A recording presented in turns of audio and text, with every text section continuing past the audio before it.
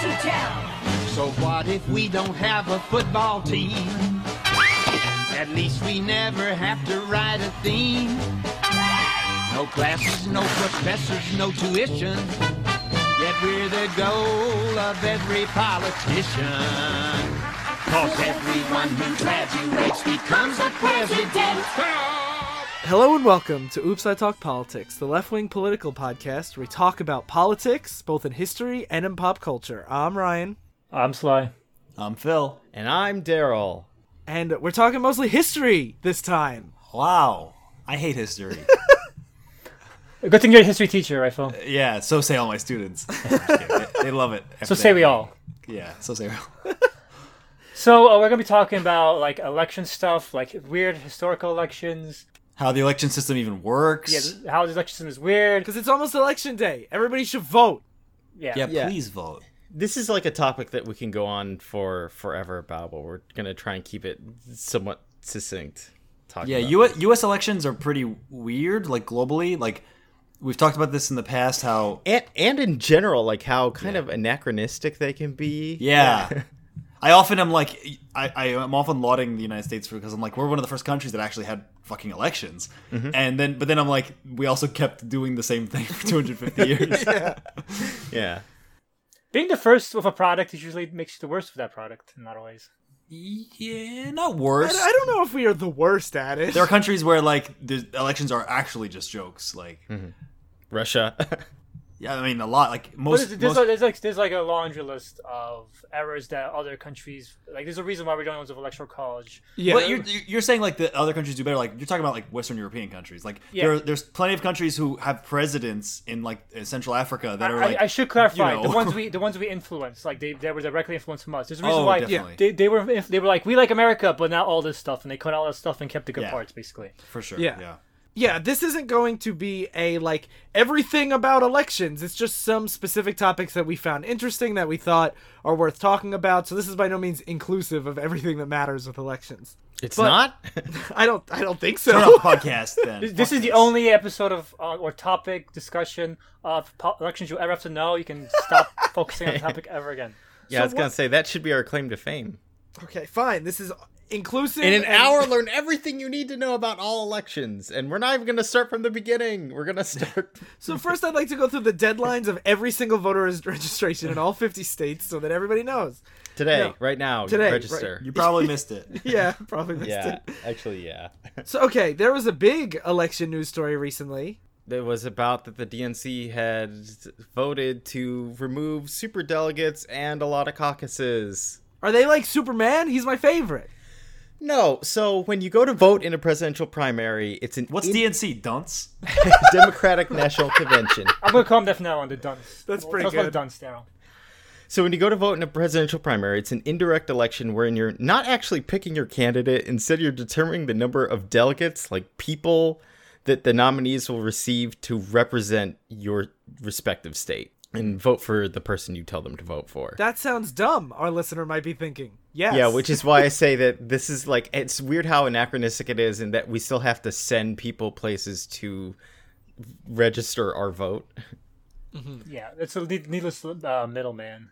Yeah. So basically, when you vote, you're saying, I want these people to go and represent, Bernie Sanders, Hillary Clinton at the DNC, and whoever secures a majority of the 2,383 delegates wins the nomination out of the total of 4,765. And this number is determined by the DNC, just like the RNC determines their own numbers. They have like a different amount of delegates and everything, which is why we could talk about this forever. It's like, why do they have a different number than us? Yeah. And why do they have less delegates, but more, what was it, like independent or something? It's worth noting that, like, none of this stuff is, like, in the Constitution. These are private political groups that are like, here's how we're going to run our party. Yeah. And it's changed over time, like, quite a bit, too. Like, this hasn't been something, it's like, the founding fathers intended it this way. Yeah. So what superdelegates are, is that they are individuals that act as the embodiment of the institutional Democratic Party and account for around 15% of the delegate numbers, specifically 714. The bulk of them are DNC members and U.S. representatives from Congress. There's also in there senators, governors, and a few distinguished party leaders, which means former presidents, vice presidents, DNC chairmen, etc. If this sounds dumb, like, hey, why do we have these like individuals that ostensibly have as much power as whole districts? It's because they're a contingency plan for the establishment Democrats. To understand why the establishment would want to protect itself from outsiders, we need to look not at the 2016 primary we had, but instead back to the 1968 primary. In it, anti-war Senator Eugene McCarthy ran against Robert F. Kennedy and incumbent President Lyndon B. Johnson.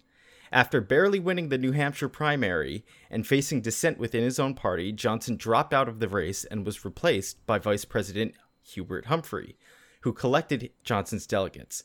Humphrey ended up winning the nomination despite not entering 13 state primary elections, as he instead collected delegates in caucus states controlled by local Democratic Party leaders and labor unions. Humphrey then went on to get crushed by Richard Nixon, who ousted him 301 to 191 electoral votes. Afterwards, a commission was instated to see what could be changed after that loss, since it felt as though the Democratic Party's nomination was subject to too much control by the party leaders and needed to be more responsive to the will of the people. So the rules were made to shift the balance of power to primary elections and caucuses, which saw the number of primaries double from 17 to 35 in 12 years, which means the more people that voted, that they'd be able to nominate who they wanted, essentially. But despite this, Democrats continued to remain unsuccessful in the general. The 1972 primary saw the grassroots anti-war Senator George McGovern, which we'll learn about more later, edging out Hubert Humphrey for the nomination, which, fun fact, McGovern was one of the two people responsible for pushing the DNC to focus on primaries. But during the presidential election, Nixon crushed McGovern 520 electoral votes to 17. Yeah, the second biggest like crushing in American history. I think Reagan was the number one. That's so bad. Yeah, McGovern was so fucked like near the end of his campaign. Like a heckler was heckling him, and McGovern told him to kiss his ass. Like he didn't give a fuck anymore. Like he knew he was fucked. It's funny because nowadays, like, I wouldn't even think of that as like a campaign ending shock. Yeah, Trump, the actual president's like, kiss my ass. Everyone would be like, well, it's just a normal day. Yeah, they'd be like, awesome, brave president. But even like 3 years ago, I would have considered that like campaign ending. Yeah, To like telling yell someone at the kiss your press to ass. kiss my ass. 2016 was a paradigm shift. Yeah. A paradigm, like, drop. Yeah. Yeah. And despite Jimmy Carter winning in 1976, it was 50% of the vote for 48%, so not like a decisive victory. Yeah. Dems saw another substantial defeat with Reagan v. Carter in 1980, which was 489 electoral votes to 49. This resulted in the Democratic Party affiliation plummeting by 10% from 41 to 31. So the DNC ruminated on this problem further, and over the course of several meetings, realizing the pendulum had swung too far in favor of the progressive base, basically electing people that wouldn't do well in the general, they instituted the use of superdelegates as a way to balance the wishes of the Democrats with the collective wisdom of party leaders. This process has changed over time. Like, as we know right now, superdelegates have now been relegated to being tiebreakers in the 2020 election. But I thought it was interesting that they were originally used to keep outsiders out because Democrats would elect people like McGovern, which would just get squashed in the general election. Yeah, it's an interesting idea. Like, you know, the will of the people versus like people who are actual politicians who are like, I feel like I have a better knowledge than a farmer, you know? Yeah, and it was specifically like, this is put in place to keep out people like Trump on our side from winning. Yeah, or Bernie, though. Or Bernie Sanders. That's what.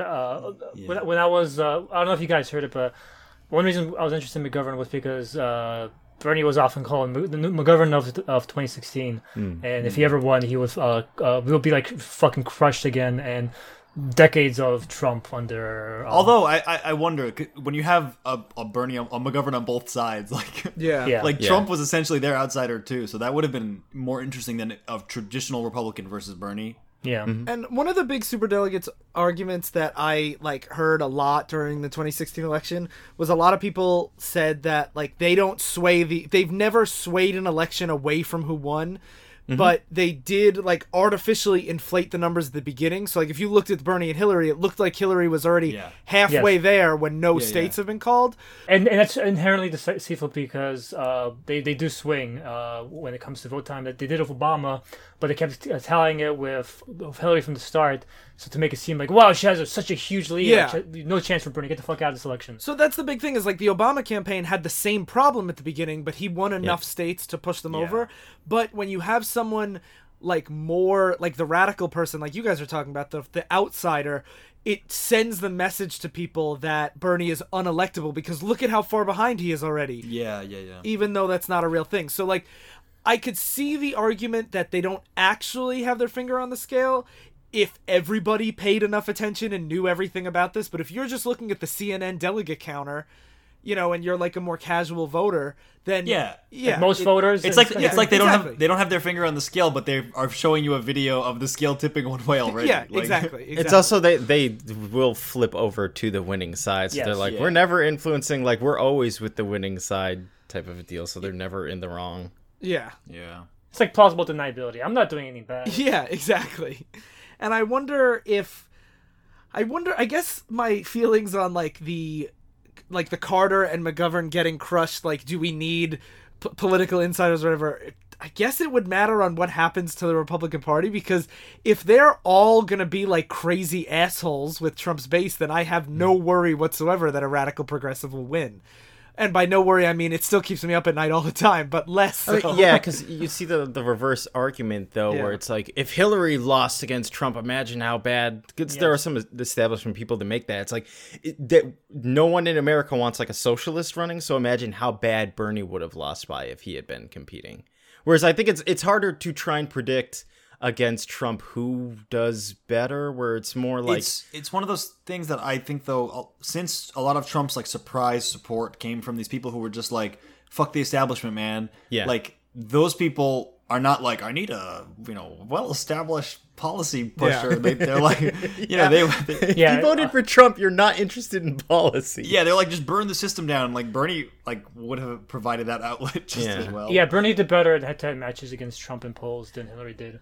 I think Hillary was. But I also think it's important to be cautious about like, well, these polls said this when we were wrong about everything. Hillary, we weren't wrong. He had like a 15% chance of winning, and that happened. 50% happened. No, but I mean, like, you know what I mean? Like, it's. I don't want to put the whole base on like this definitely would have happened. I agree. No. We can't speculate over 2016. You can never say anything definitely would have happened, but you can say like this was like a likely scenario. Yeah, and the reason, but we have to clarify, like when people talk about polls in 2016. A lot of them were within the margin of error, and a lot.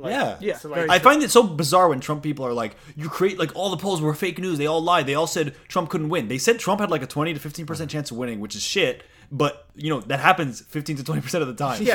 One of the big things I've always like, I don't know why they don't get this, is like that 538 brought up, is that if one like state's polling is like wrong or thrown off, or they didn't account for how many people said they would vote Clinton but instead voted Trump, that all the other states would follow in suit with that type of thing, where instead of being like it's just like such a phenomenal defeat because every state's against her, it's like, well, there's this whole unaccounted base that does poll and does go and support Trump, and it's just I think it's way too nuanced for Trump voters. I think they see that the poll people were wrong and Trump wins. Trump will always poll people win. wrong means experts wrong, means it's all fake news, means I only have to believe what I want to believe.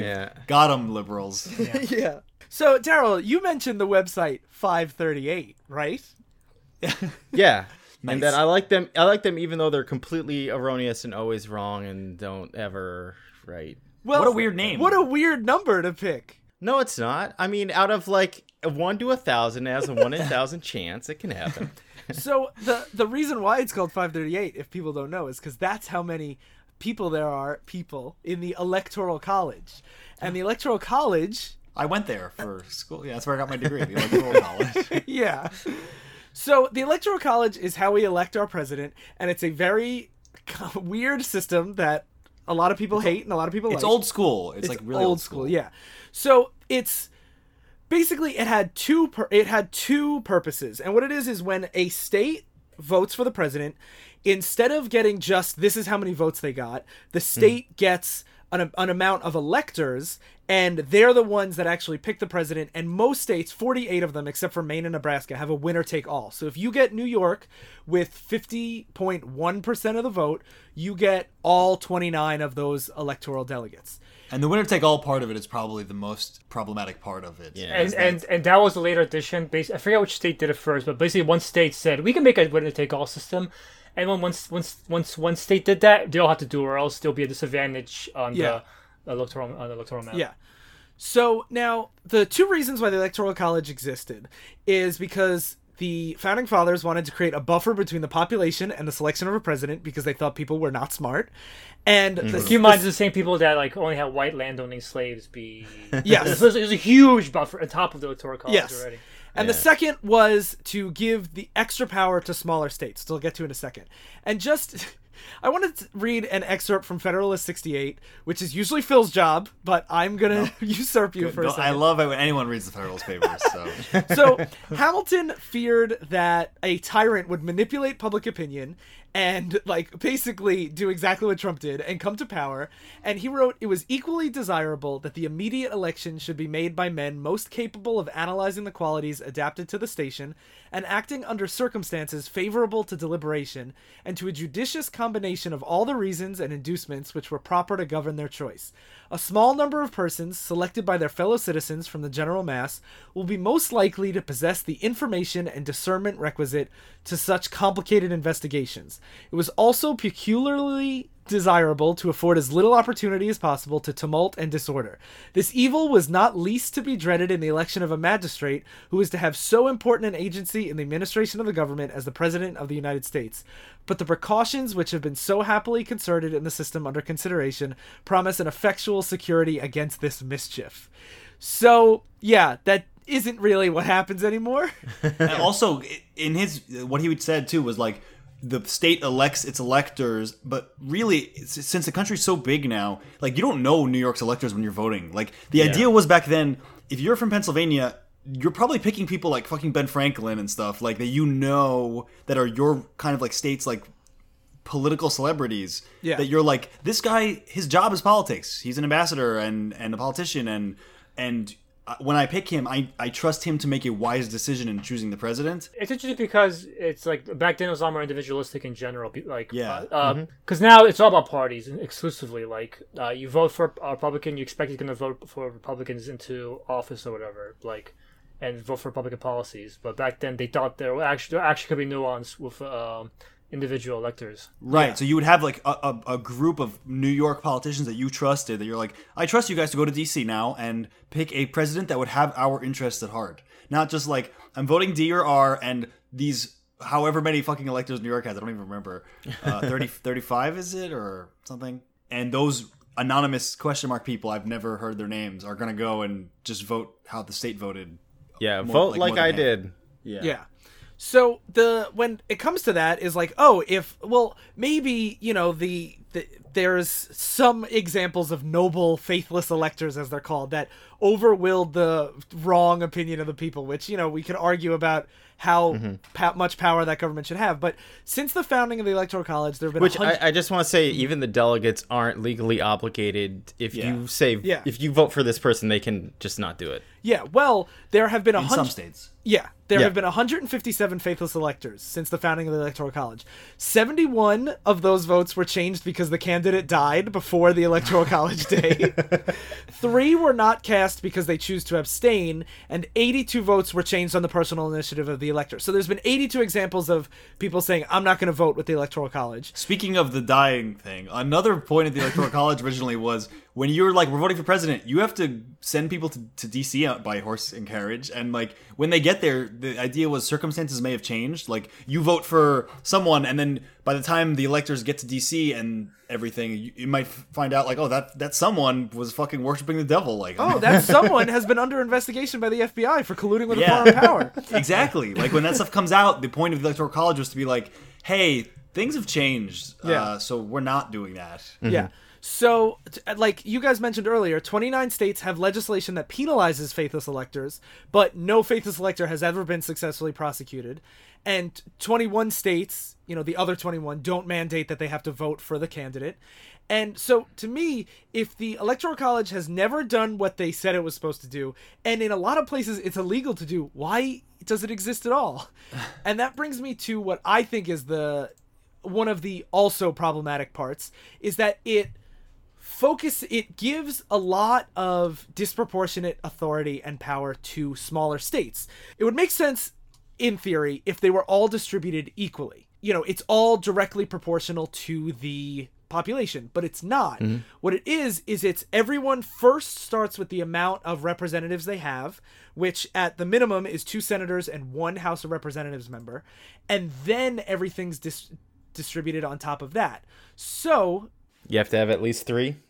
So you have to have at least 3. And there are... Even though some states should have, 1. Yeah, so, like, states like Alaska, Delaware, Washington, D.C., which isn't a state, but it's North still... Dakota, it counts there. I'm sure. Montana, North Dakota, and Vermont, and Wyoming all have they have the bare minimum of 3. And because of that, it makes a state like Wyoming, which has 532 and 668 citizens as of the 2008 census, versus like Texas, which has almost 25 million people. It means 1 elector for Wyoming represents 177,000 people, where 1 elector from Texas represents 715,000 people, which is 7 times or 6 to 7 times as much. Yeah, that's a huge disparity. So like those of us in big populous states like New York, our vote matters less than people like in North Dakota and Delaware and those kind of states that I mentioned before.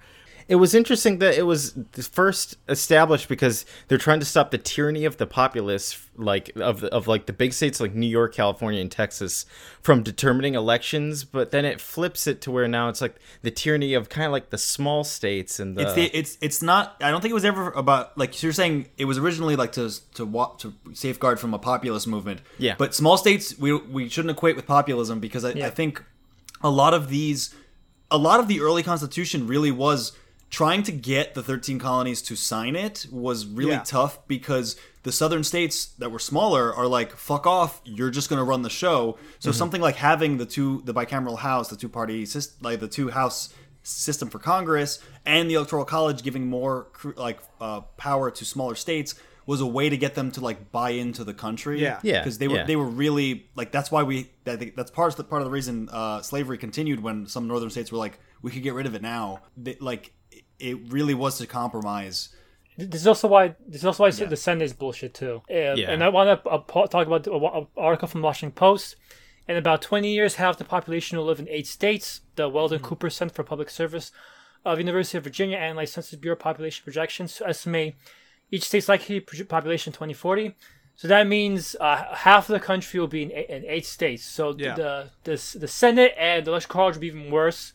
And by the way, the smaller, less populous states, they're easier to basically manipulate because, like, when Citizens United was enacted, I was like reading about how it redacted certain local laws, and some of them were in places like Montana or in the South that you wouldn't expect to be liberal against big corporations. But the reality is, it's super easy for a big city, rich guy to come in and basically buy off a bunch of people in a small town and have that town be a free place for them to dump sewage and whatever into it. I think the idea was that if people all lived in like 8 states and you don't have a Senate, those 8 states might just say, hey, we're passing a bill that says fuck farmers. And the small farming states are like, but we have no recourse, you know? Yeah, but it's fair, but now it's just pretty much a tool to help the rich and fuck over the people in those states. Like I was reading, I was reading, in Alabama, they dumped New York City sewage into Alabama. Good. Like I was reading. I found out about this because when I was reading for the Trump article about the people who ask for Trump's help. Like there's a town in Alabama that was pushing Trump, like, help us. They're dumping New York City shit into our fucking town. Like, we need to get rid of it because they literally had a fucking train come from New York City to dump their shit into Alabama. And they do that with fucking pollution and all this other stuff. And like they're killing. It's ironic because these towns become uninhabitable. The young people leave them. The old people die because now they're getting fucking killed by all these diseases and stuff like that. So there's gonna be even less and less people than you probably even think. It's gonna be like 5 people in these towns, and they're gonna have all the voting power. Yeah, the original idea was represent all demographics in the Senate, not just population demographics. Yeah. But like you said, the power of super corporations and lobbyists like overrides that. Well, one thing I want to point out too is the argument that has been made, especially since 2000, when conservative talk radio and stuff has really pushed this argument on why we need the Electoral College to not leave behind those states. Is it's still, if the point is to stop them from just campaigning in specific spots like cities, it actually does the opposite. If you look at data from the 2016 campaign, 53% of campaign events for Trump, Hillary, Pence, and Kaine in the 2 months before the election were only in 4 states: Florida, Pennsylvania, North Carolina, and Ohio. And during that time, 87% of campaign visits by the 4 candidates were in just 12 states. And none of the 4 candidates ever touched 27 different states, which is almost all of rural America. The Electoral College idea for helping small states it doesn't work. It's really they care about states that are like kind of half and half, liberal and conservative.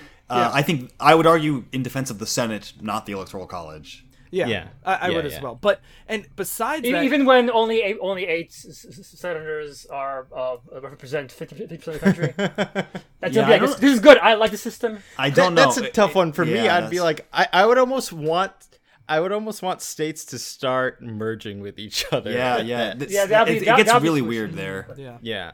Because I'm like, I don't know if we need so many where we can. That's tough. That's the future. So. Yeah, we don't have to think about the future. But even now, what you're saying, like, if you don't want rural areas ignored, 72% of Pennsylvania campaign visits in those 2 months were just to Philadelphia and Pittsburgh. Yeah. And like all 8 campaign visits in the final 2 months of Michigan for Clinton and Trump were just to Detroit and Grand Rapids. And neither candidate visited any rural parts. Because when it's winner take all for these states, you just go to the biggest city in the state and you ignore everybody else. So it doesn't even matter.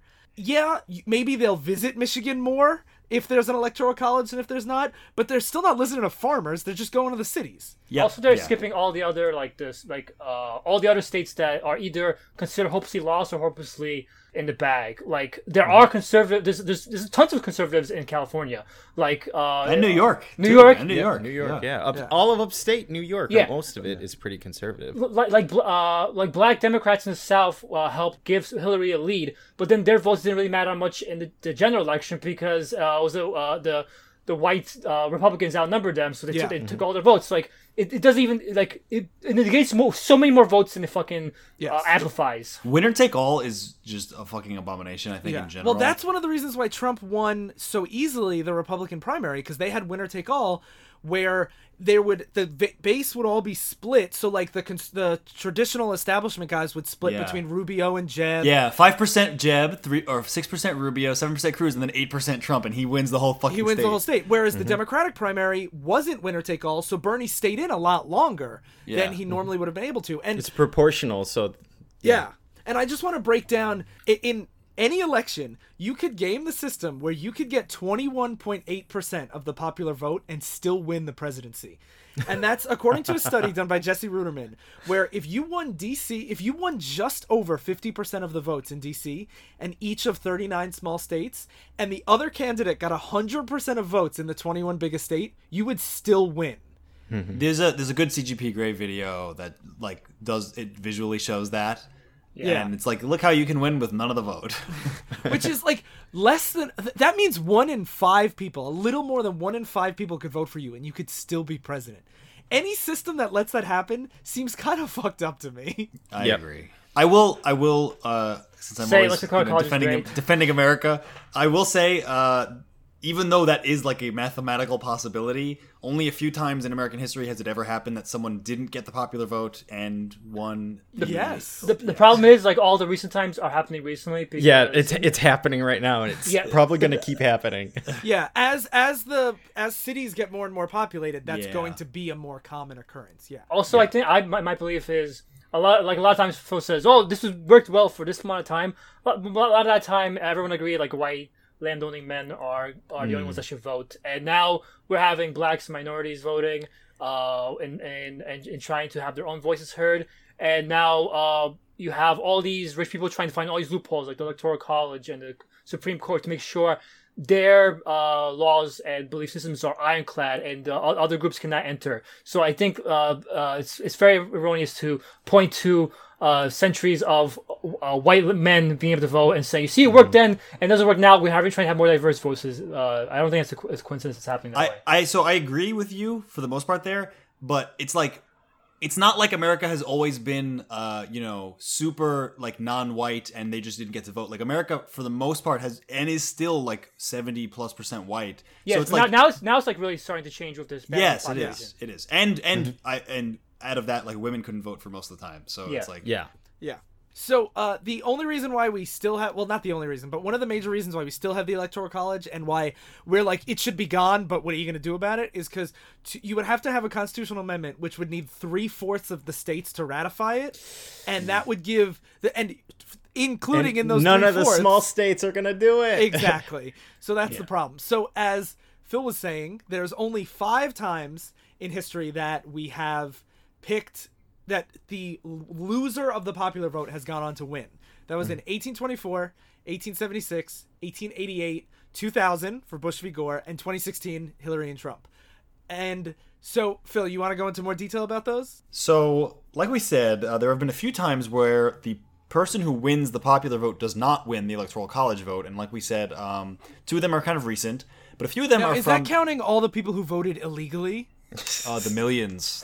The millions of people, because according to Trump, if you don't count those, then he won handily. Yeah, I don't think we need to account for Trump's fantasies. Yeah, for some reason, statisticians actually don't count his ideas as just stats. I don't know why. And just to contextualize this episode, we're doing this after we found out most of the people in his cabinet don't listen to anything Trump says either, and they'll actually ignore memos and stuff he sends. Yeah.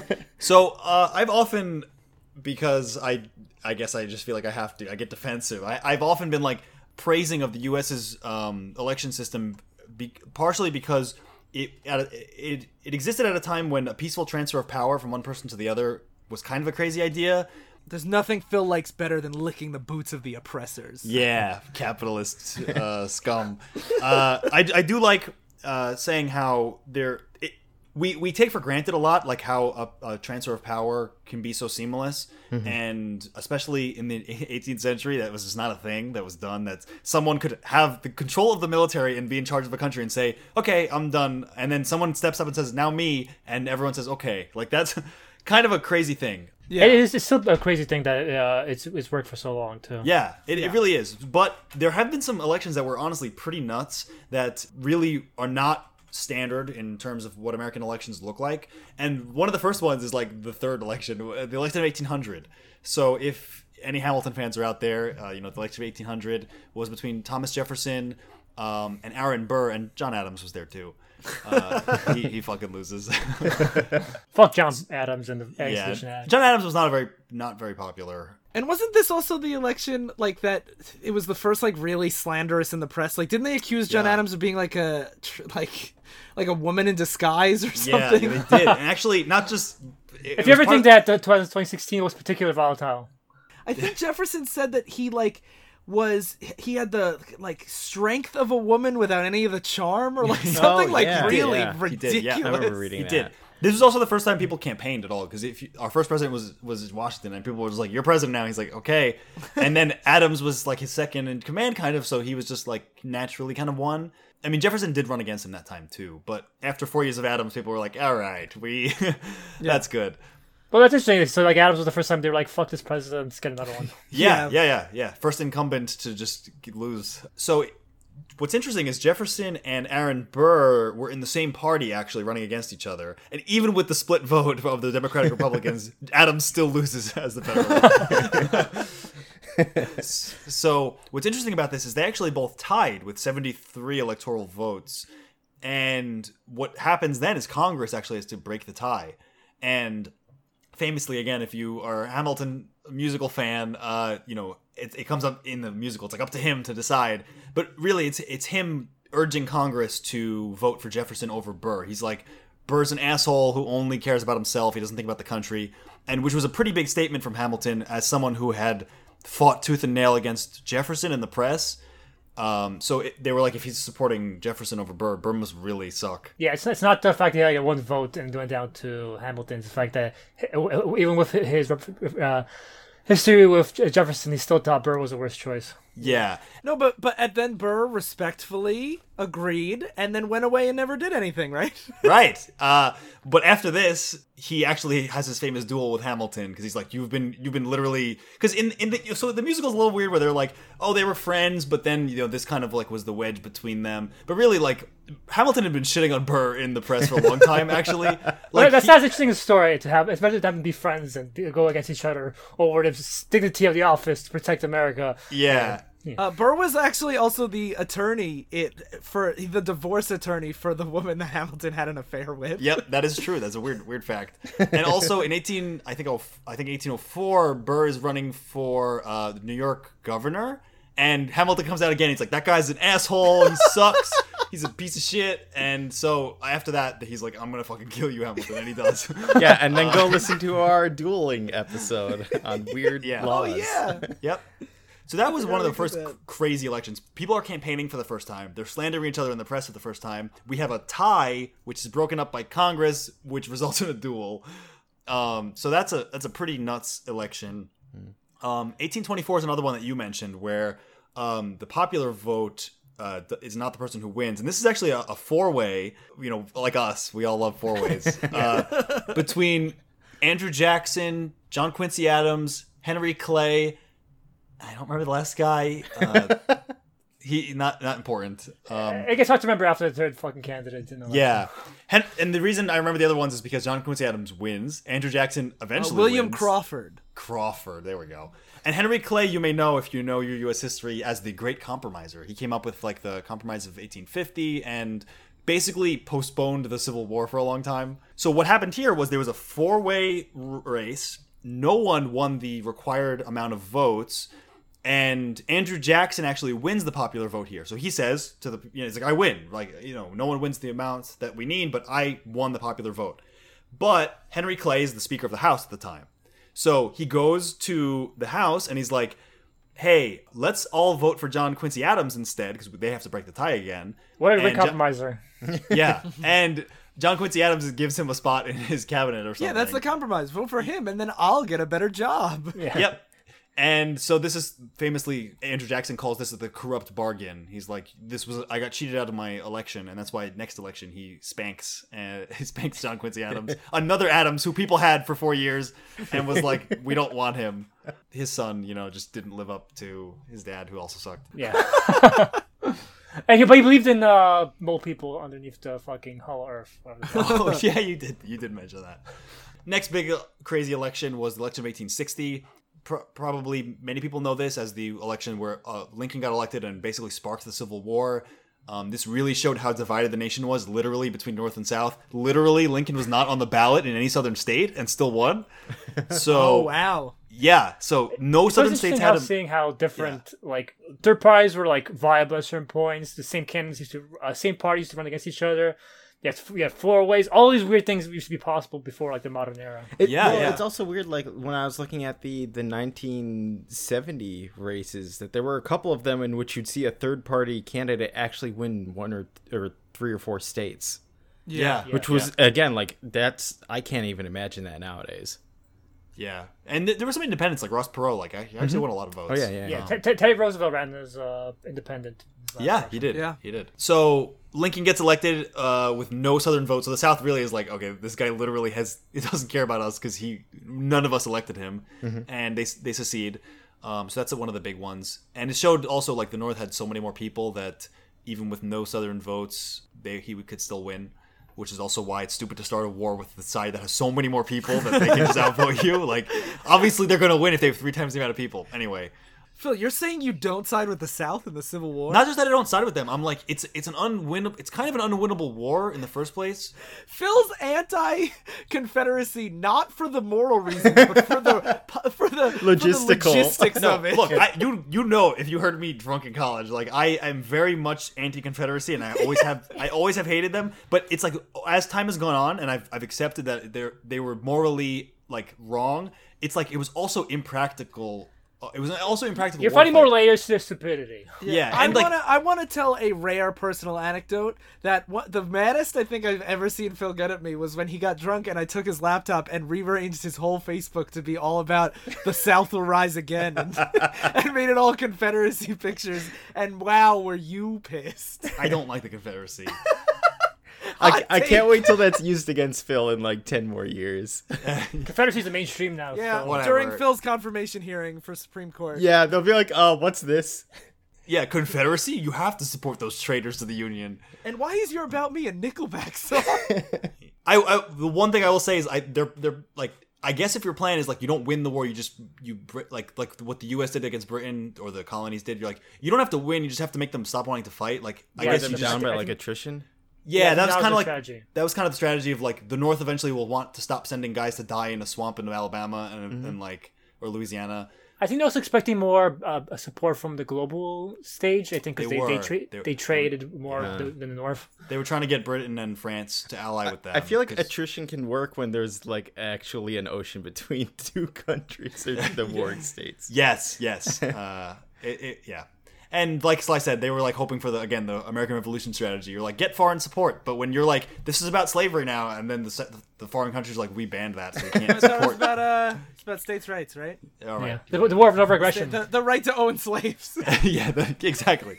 Anyway. let's not. Yeah, I can talk about the fucking Civil War whole podcast. Another crazy 19th century election was the election of 1876. After the Civil War's over, Reconstruction's happening. Northern troops are literally occupying the South and broken up into military districts.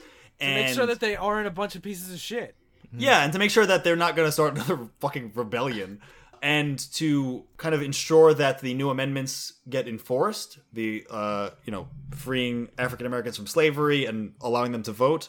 But in 1876, we have a weird election between the Southern Democrat, obviously the Democrats with the Southerners at the time, Samuel Tilden versus Republican Hayes. And basically, Tilden wins the popular vote, and he doesn't win the electoral vote, though. So they're again, Congress again has to come in and break the tie, but they couldn't in Congress break the tie either because they were so split. So they basically come to this decision where Congress says, hey, we'll let Hayes, the Northern Republican, be president. We'll vote him in, and in return, we want something. So they basically make what's called the Compromise of 1877. We'll elect Hayes for the North, but in return, he has to remove all Northern troops from the South.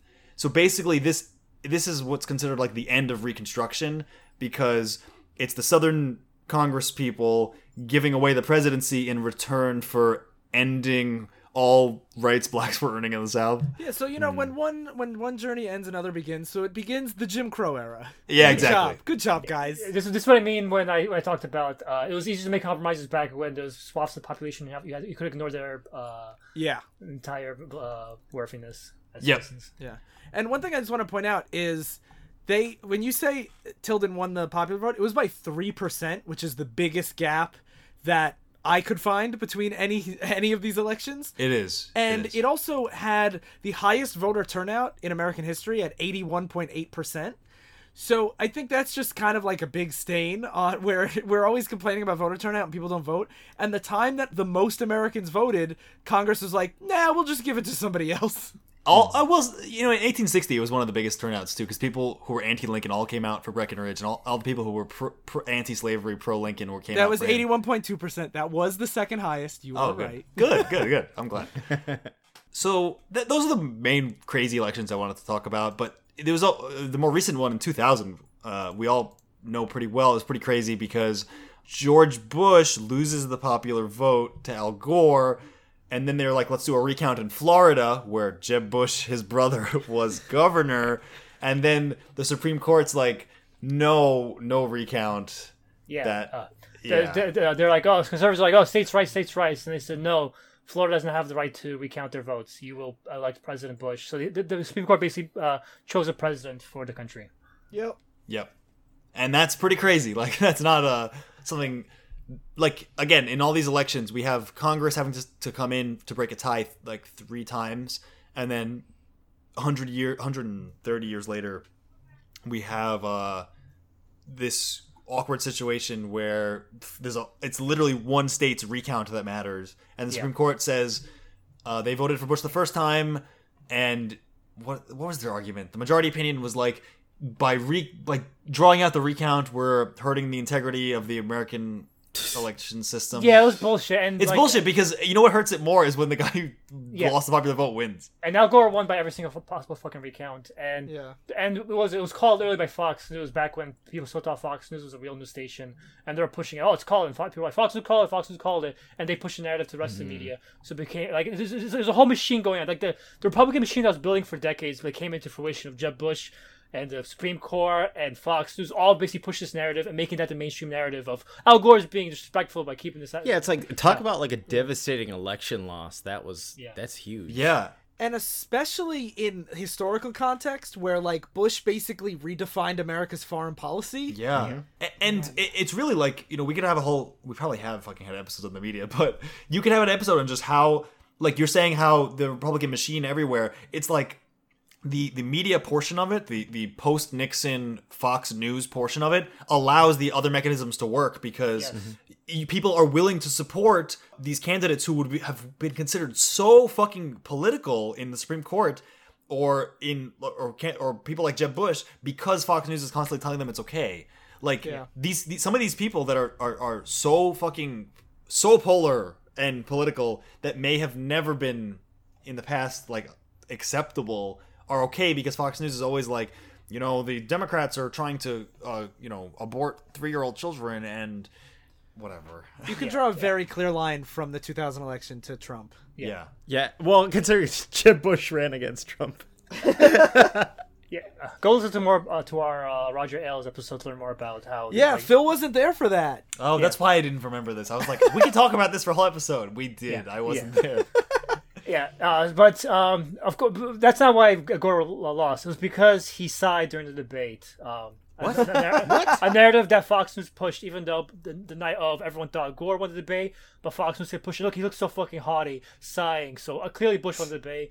I love that haughtiness is like the sign. He's of a hottie. He's a hottie guy. Yeah, he's a hottie. But like that's what Gore is pretty. He's a handsome guy, I think. He's okay. He's okay at best. He's not Bill Clinton. Sure. Yeah. I don't know. Everyone thought Bill Clinton was hot, but let's really? get to Bill Clinton was. I don't know. I was a little kid. I didn't have a libido yet. Yeah, Clinton's no JFK. We can all agree. JFK's handsome man. Yeah. But this is all segue to my topic, which is like when at dumb times the media like always says like this decided the election. It's not like all the money being spent in local races, not the people coming out to go door to door, not the people like all the money going around, all the people coming out to vote, not all the campaign. It's none of that. It's all like these one moments on TV. Because it treats the election like a sports narrative that is more fun to talk about than it's because they had more grassroots activism in the Rust Belt. Yeah. And you know, segues perfectly what Phil was talking about. How this so like Fox News like helps that because now they're using their media machine to purposely skew the narrative. But you know, this narrative has been skewed for decades. Starting with the 1972 primaries, which Darryl touched upon. Edwin Muskie was a front runner for the Democrats. He was a U.S. Vice President nominee, former Vice President nominee, and he was going up against Nixon. Until on February, they released a Canuck letter published in the Manchester Union Leader. The letter claimed that Muskie had repeatedly made slanderous comments towards French Canadians, and that his wife drank too much and used off-color language while campaigning. It was later turned out that this was just the Canuck letter was forged by Richard Nixon to sabotage Muskie's campaign. How am I still learning new sleazeball things Nixon has done? Our best president. I still love that one of the foundations that supported him, it's referred to as CREEP, Committee for the Re-election of the President. I'm still just blown away how applicable that is. Sometimes truth is really stranger than fiction. Yeah. Humans are really weird. Hot take from Phil. It's just a segue from what Darryl was talking about. 1968 and 1972 elections were both really chaotic, weird elections because Bobby got assassinated. Lyndon B. Johnson dropped out. George Wallace. Yeah, an incumbent president dropped out of a primary. Yeah, he's like, I can't. That is crazy. George Wallace, a segregationist Democrat, ran as a third-party candidate. All this crazy shit happened. That basically Nixon. I'll talk about Bill Clinton, but Clinton and Nixon were both like helped by the storms of chaos on the other side that were happening. So the storm of chaos on Democrats during 1972. After the letter was released, Muskie wanted to repudiate it immediately. He was like, "I gotta go to press to talk about this immediately." So it was snowing when they're outside of his office because he was going around the country campaigning diligently. So it was snowing outside where the press conference was being held, and he was giving a passionate speech saying, "This is all lies. This is made up." And people said Muskie was crying the entire time when his team claims that the snow was melting on his face. That's why. So, and people say that's when he lost the election, when he cried during that speech. And Washington Post reports. This actually sounds pretty familiar. This is because he was talking about his wife and stuff. And I remember hearing this story. I didn't know Nixon wrote that letter. Yeah. What was funny is you think about like how Trump's staff is really dumb nowadays. It's like staffers have always been like dumb to a degree because Washington Post, female writer Marilyn Berger reported that there's a Nixon White House staffer Ken Clausen had been bragging to her about writing the Muskie letter. It's like, how dumb are you to be like, I wrote That's that letter. It's like drunk George Papadopoulos, just like telling other delegates, Russia helped us, whatever. Yeah, but Nixon still wins, and Papadopoulos is going to be out of jail in 2 weeks. So. That's true. That's true. He always wins. That's all of them. But the other frontrunner was George C. Wallace, the segregation I mentioned before. He's trying to run as a Democrat now, trying to paint himself as more moderate, and he was kind of like a counterpoint to Nixon.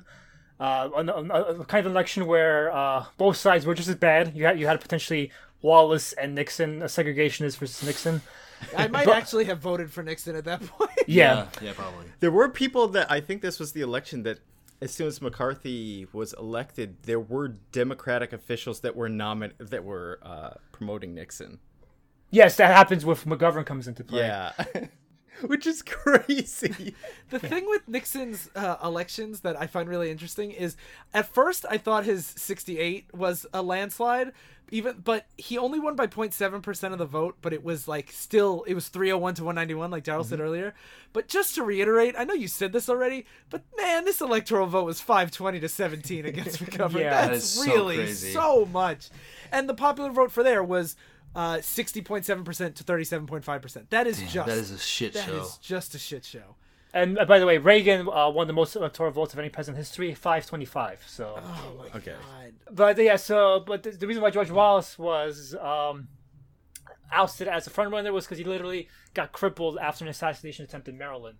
So that's the only thing that kept the segregationists from being the frontrunner for Democrats. Whereas, I would think, if someone survived an assassination attempt and was like, I'm gonna overcome this disability and still be run for office, I would think that would garner more sympathy. But or show strength of character. It also depends on how bad it. We don't know if he was actually capable of going on the campaign trail. Yeah, I don't think he was. That's true. Because you could have some people being he's not fit for office. Physically he might have been there's big degrees of how crippled from the waist down. But I mean, there's also I'm thinking of it from an FDR perspective, but Hillary had pneumonia and passed out once, and it was a huge scandal for months. So well, fuck me, I guess. There were a lot of assassination attempts back then. Yeah. Honestly, being a president is actually the most dangerous job. If you look at how many were shot in office, it's more than any other fucking job. That's why when people say 2016 was the craziest election ever, it's it barely compares to 1972, much less stuff like. I still think it's pretty crazy. It's pretty crazy. For a modern election, yes, but it's not maybe top 5, but not number 1. People say, easily no election's ever been like this, but I think it's important to keep in mind that American politics has always been somewhat of a shit show, and what happens during it. There hasn't been just or I don't know if there's been elections that's just been purely nice and decent and everyone's very well composed. It's always been a lot of mudslinging. Yeah, people are trying to win, so they go for it pretty hard. Yeah. One asterisk I just want to put is we still don't know the entire history of the 2016 election. So in 10 years, I'll then say if it's the craziest. or Yeah. not. I for number one, it will have to be number 1972 for me, and the fucking 1968. Oh, they're definitely up there. Yeah. I know we have actually talked about doing a whole episode on the 68 election. Yeah. That is, not necessarily not in the tables, not in the cards anymore. So maybe we'll revisit it. I don't know. Yeah, so McGovern finally came in and with his grassroots campaign, went around conventional campaign tactics, traditional party power centers, and it was basically like the Bernie Sanders of his day, like this grassroots super leftist guy coming out of nowhere. And thousands of students engaged door-to-door campaigning for him. But the slogan became, he's for amnesty, abortion, and acid, because that was based on a quote from an anonymous senator who said, once middle America finds out that McGovern is for amnesty, abortion, and legalization of pot, he's dead. And that quote became the slogan against McGovern. Did he run on those issues? I wish, maybe. It's kind of fascinating in retrospect, because it's like those three things wouldn't tank any candidate, I don't think. Yeah, well, this is 1972. But I'm saying that nowadays it just shows you how much it changes. Where it's like, at least it wouldn't tank a Democrat. Yeah, those three things would certainly tank a Republican. Well, and the ironic thing is the guy who gave that anonymous quote was the guy he ended up picking as future VP. He didn't know that at the time, but it was real later. Thomas Eagleton, Senator Thomas Eagleton, he lasted 18 days as McGovern's running mate. It turned out McGovern didn't vet him enough, and he revealed that he had been hospitalized and received electroshock therapy for depression. Wow. And the meme became like, he's like one heartbeat away from this crazy guy, becoming president. Is that less time or more time than Carly Fiorina was Ted Cruz's running mate? Oh my god. Yeah, I'm like, is this a joke? Forgot about that. Well, because he picked her and then dropped out immediately. Remember Anthony Because I thought she was by far the shortest running mate, but maybe not. But so McGovern, being a decent libby lib, one of the libbiest libs to ever lib, he wanted to support Eagleton. He didn't want to oust him just because of mental illness. Mm-hmm. So he says, I'm 1,000% behind Eagleton. He's going to stay my running mate. And the party pressure from the other Democrats basically made Eagleton resign. And that made McGovern look really bad because, one, he didn't vet Eagleton to learn about this beforehand, and two, he promised to stick behind him, and Eagleton left anyway. So they viewed it as a flip-flop. So he just got from all ends. Yeah. So he got McGovern got crushed, and it was funny because it was McGovern who Nixon was trying to sabotage with Watergate, and he didn't even have to do it at all. He was fucking up. Yeah. Oh my god. Man. He was sabotaging himself already. It's funny too, because the whole plan was get info on their campaign, and if they had gotten it, what would it have been? Wow. Yeah. That is a very strange irony. Yeah, you see, crazy selection. I'm telling you guys, fucking Nixon's involved. You can't say any election of Nixon's not gonna be one of the craziest ones. But so we have 1976. This is where I talk about the memes that start saying, "Oh, this is where his election got tanked," because in the 1976 general election debate. In a debate, Gerald Ford debated Jimmy Carter. Gerald Ford said, there is no Soviet domination of Eastern Europe, and there never will be under Ford administration.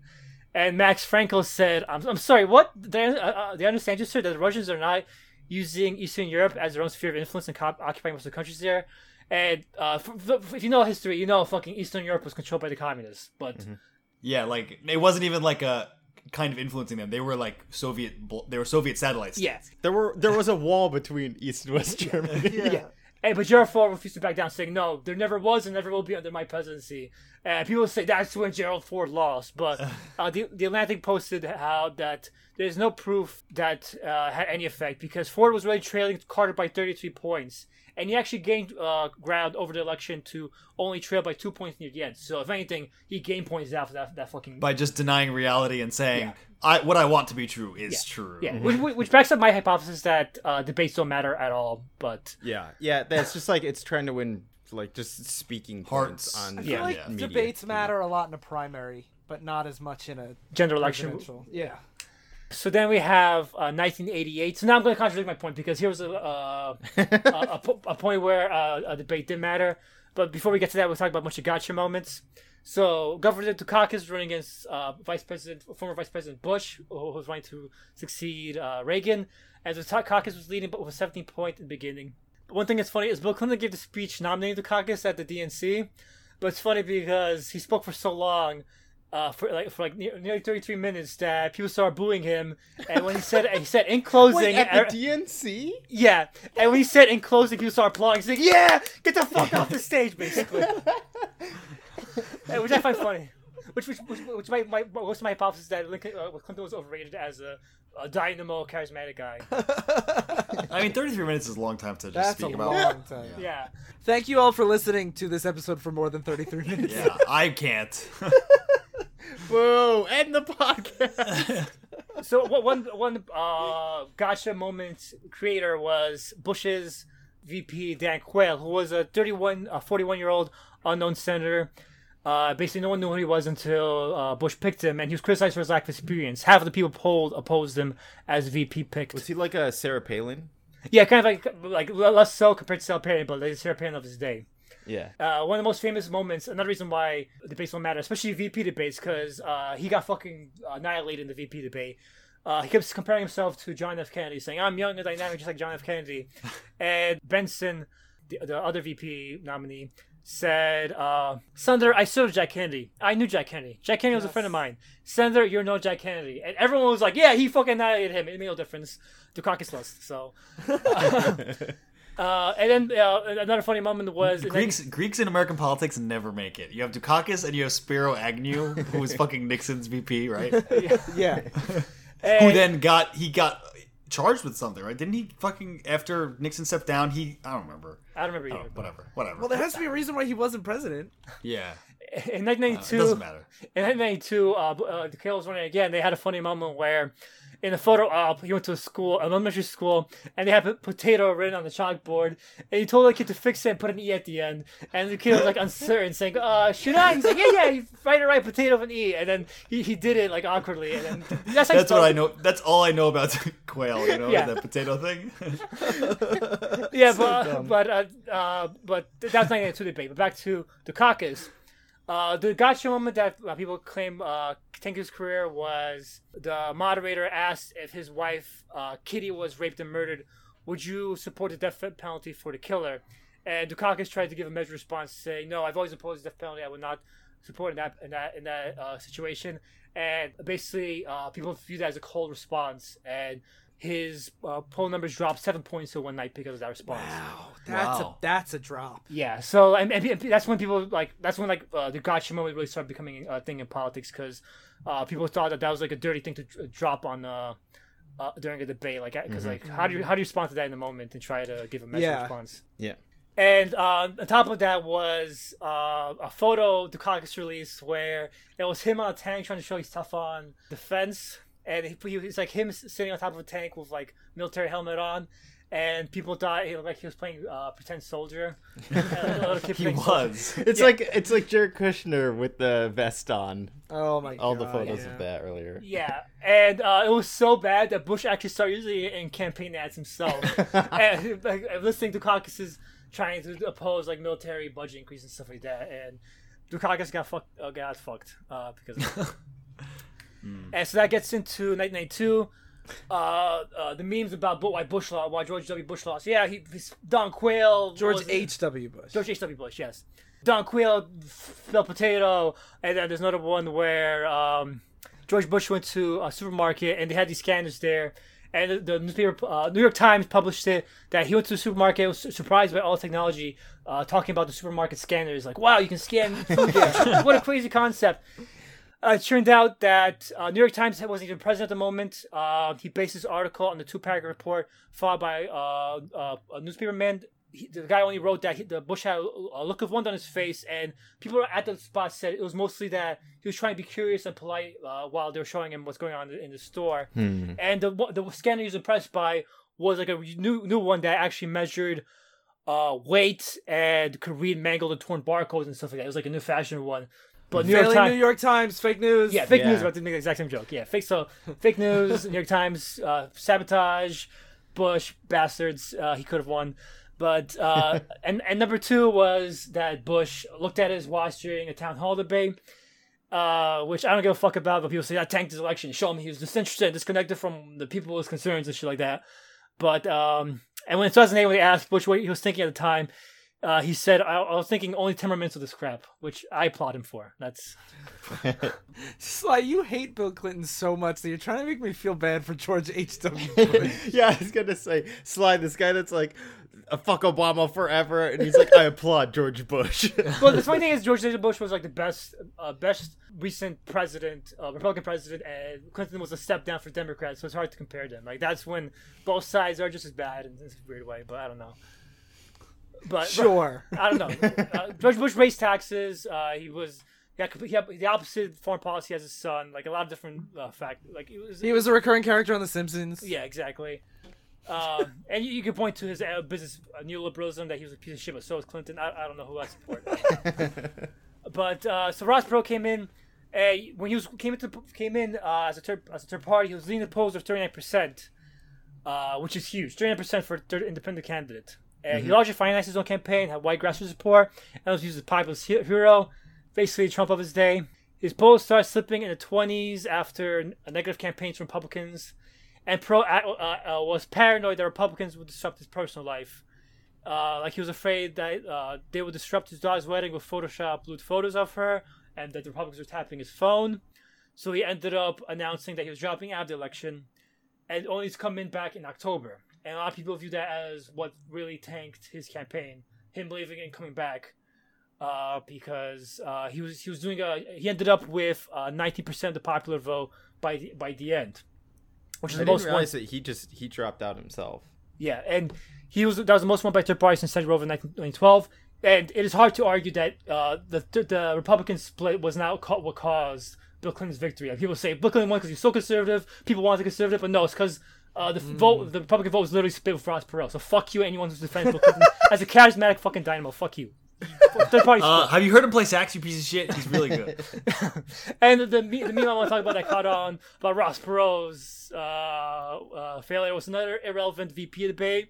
His running mate James Stockdale said it during his opening statement during the VP debate.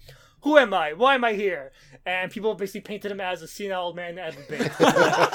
When the point was that, like, I'm not a politician. Everyone knows that. I'm here to make a difference. But everyone painted it with, who am I? Why am I here? Like, what's going on? That's pretty funny. Yes, and that's irrelevant memes throughout political history. I feel like that's a very common thing when they're like, this is the moment that sank the presidency. And no, it's whenever somebody loses, everyone runs to be like, why did they lose? Usually it's because of 1,000 reasons. Yes. Yeah. So those are elections. Everyone's informed and ready to vote now, right? Yeah, we definitely told people how to vote in the 2018 November just election. go move to a different state and vote in that state. Become a citizen of that state. If you live in New York, I think the gubernatorial primary is tomorrow. Right? Because it was moved to the Thursday for Rosh Hashanah. But so it'll be after you listen to this episode. Yeah, it'll be the day after this comes out. So hopefully it won't help you at all. Yeah, so hopefully vote tomorrow. Yeah, I'm definitely probably registered to vote in my new place of residence. Phil, oh my God. No, I am. I actually am. But I don't know if it was too late, right? Oh, it might have been. Yeah, because I registered you have to register like 10 years ago. 3 or 4 weeks ago when I moved here, but we'll see. I have to check. Well, either way, everyone vote in November. Please, for the love of God, please. If we don't take back the house, the show will probably end because I can't do it. But anyway, but yeah, after you vote, you should check out the rest of the shows, the Flying Machine Network, flyingmachine.network. I want to recommend our other show, Divisive Issues, because it's great, and we're doing Identity Crisis, and it's a much less silly and more like nuanced morality talk about comic books than we usually have. So I think if you're an Oops fan, it might be a good time to jump over there. We're halfway through it. We're doing a 2-parter. So yeah. It's pretty interesting. Even if you don't know anything about it, I would recommend jumping in just to be like, hear us talk about how writers, like how you treat superheroes, new superheroes, women, Yeah. And I've had a couple people tell me they really like the episode even though they haven't read the book. So there you go. This is your in. Do it.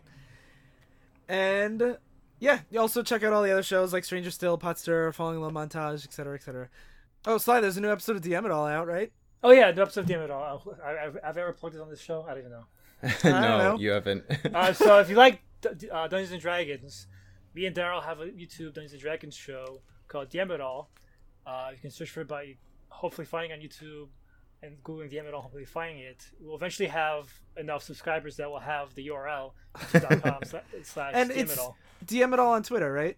Yeah, and DM It All on Twitter. You can search on Twitter. Cool. And so we just came out with a new episode. We talk about D&D modules, D&D books, and like evolutions of classes throughout D&D history.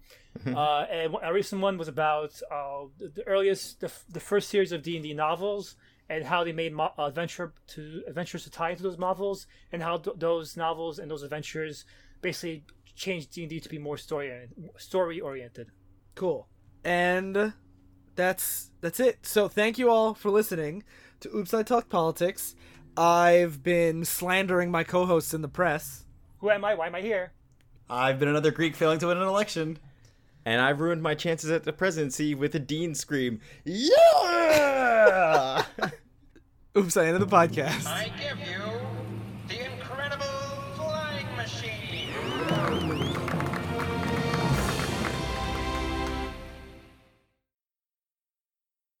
Got 'em, liberals.